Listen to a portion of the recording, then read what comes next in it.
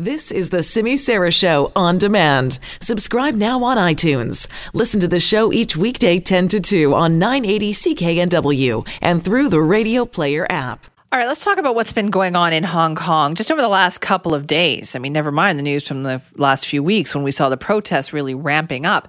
It has gotten even more so in the last few days. The United States consul in Hong Kong has condemned the violence among government critics, and says all should have the right to express their views peacefully. Over the weekend marked the 25th anniversary, one of the anniversaries, should be 1997, this 22nd anniversary of the handover of Hong Kong from the British back to China. And so hundreds of demonstrators were protesting. Then they ended up storming the legislature. They wrote graffiti on the walls. They continued their protest.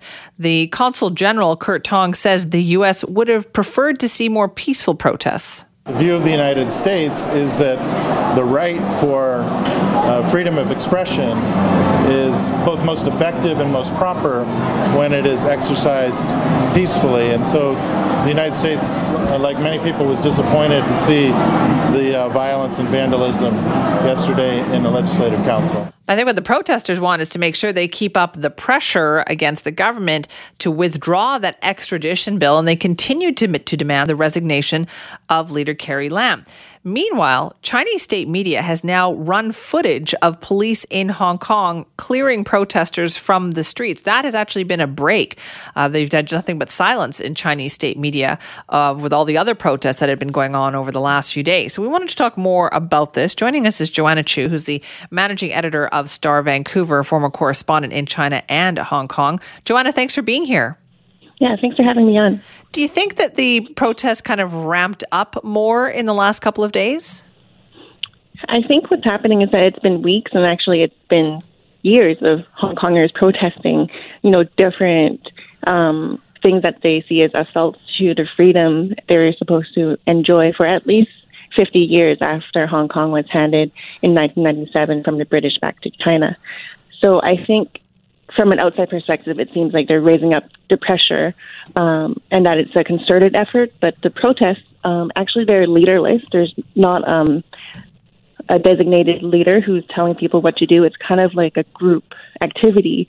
And yesterday, July 1st, for Canada, it couldn't be more different. They were celebrating our freedom, how lucky we are. In Hong Kong, every year they have a handover march where they're protesting being under China's rule again and what has happened since then. Actually, tens of thousands of people were marching peacefully through the streets as they do every year. Mm-hmm. It was about a few hundred protesters splintered off, broke away, and they went towards the legislature building and stormed in. They broke the glass.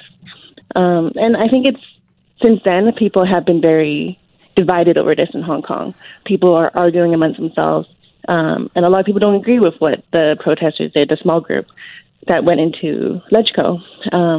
But I think it's a sign of how desperate people are. This isn't an issue that's been going on for weeks. It's been going on for the past couple of decades. So people are frustrated. They see that media comes and covers when they have a big march, but there's not like concerted attention and involvement from world governments, et cetera, on what's happening in Hong Kong, and they feel really frustrated and desperate. So you mentioned there that, Hong Kong was supposed to be guaranteed 50 years of continued kind of freedom from China when they signed that deal with the British. But what has happened, would you say, over the last 20 plus years then? Yeah, so it's gone to the point where a lot of people don't know that Hong Kong booksellers who publish books that are critical of the Chinese leadership in Beijing, they were actually disappeared, and they ended up just showing up in Chinese jails on Chinese state media, making these confessions that looked, by all accounts, fake and forced. One of the booksellers doesn't even feel safe being in Hong Kong, and he has moved to Taiwan. So people don't feel physically safe there. They think that they could be taken if they do something that China considers rebellious. And that's why people are so scared about this extradition bill, because that could formalize things where, through the legal system, Hong Kongers could end up facing the legal system in China. And we have 2 Canadians still in the Chinese legal system right now, no access to lawyers. They were detained in December after Huawei executive Meng Wanzhou was arrested in Vancouver. And they're taken in this secret jail type of situation in China where it really exposes and makes clear to the world, kind of demonstrates why Hong Kongers are so scared. They're scared of facing China's legal system, and they're worried that it won't be done, properly through proper legal means. Actually, thousands of Hong Kong lawyers march in the streets wearing all black, around 3,000 of them. So it's something that a lot of the city professionals have united over in opposition to this bill, including legal professionals who don't have faith in Beijing. Right. Do you think that there was faith in the beginning that, oh yes, Hong Kong will be allowed to continue on as is? Yeah, I think in the beginning, some people may have had more optimism, but actually a lot of people who had lived through witnessing and observing in 1989 when Chinese soldiers fired on protesters in Beijing in the Tiananmen massacre. A lot of people saw that, and actually they immigrated away from Hong Kong well in advance of the 1997 handover. My family was one of the people, many Hong Kongers who decided to leave, preemptively. Yeah. So I think if you see migrants all over the world from Hong Kong, a lot of them, maybe the majority of them, have left because they didn't want to live under Chinese rule in Hong Kong. Right. And you were a correspondent in China and Hong Kong. What are the differences there? Like, tell people what it's like to work in one versus the other. Yeah, in Hong Kong, first I worked for actually a Hong Kong newspaper. And there is, I encountered and my colleagues encountered really mysterious and strange incidents of self-censorship and stories we were writing that were critical of China not being allowed to be published, kind of pressure that we sensed and heard of from higher-ups. And a senior editor for a Hong Kong newspaper, Ming Pao, he was actually attacked with a meat cleaver. He was slashed 3 times in the back after his newspaper produced an investigative article related to China. So living there as a journalist in Hong Kong actually was more scary for me than working in China, because in China I work for foreign media versus local media in Hong Kong, where things are really precarious. Press freedom has been going down according to Hong Kong Journalists Association surveys year after year. People don't trust the system. They don't really get clear answers about where this pressure comes from. Yeah. So it's just a state of anxiety. But it's real. People have been attacked physically, but, the attackers, you don't know who sent them. Right. It's all very scary, And you're going back, isn't that right? Are you going for a visit? Yeah, I'm going for the next week. I'm flying later today. It's such a big story. I have to be there to see for myself and talk to people there. And Canada has such a huge stake in Hong Kong. 300,000 Canadians are also Hong Kong citizens, dual citizens. So that's a lot. It's a big story. Yeah, that's a huge big story for Canada. I'm not sure that everybody understands that, right? When we talk about this is not an international story. This is a story with which Canada is indelibly linked. Yes. So what happens to those 300,000 people? Do you think there's a growing sense of nervousness there? Are people going to start leaving Hong Kong? A lot of people, they got Canadian passports because they're one of the many people who were scared of staying in Hong Kong. And some people may decide that they would, move back to Canada.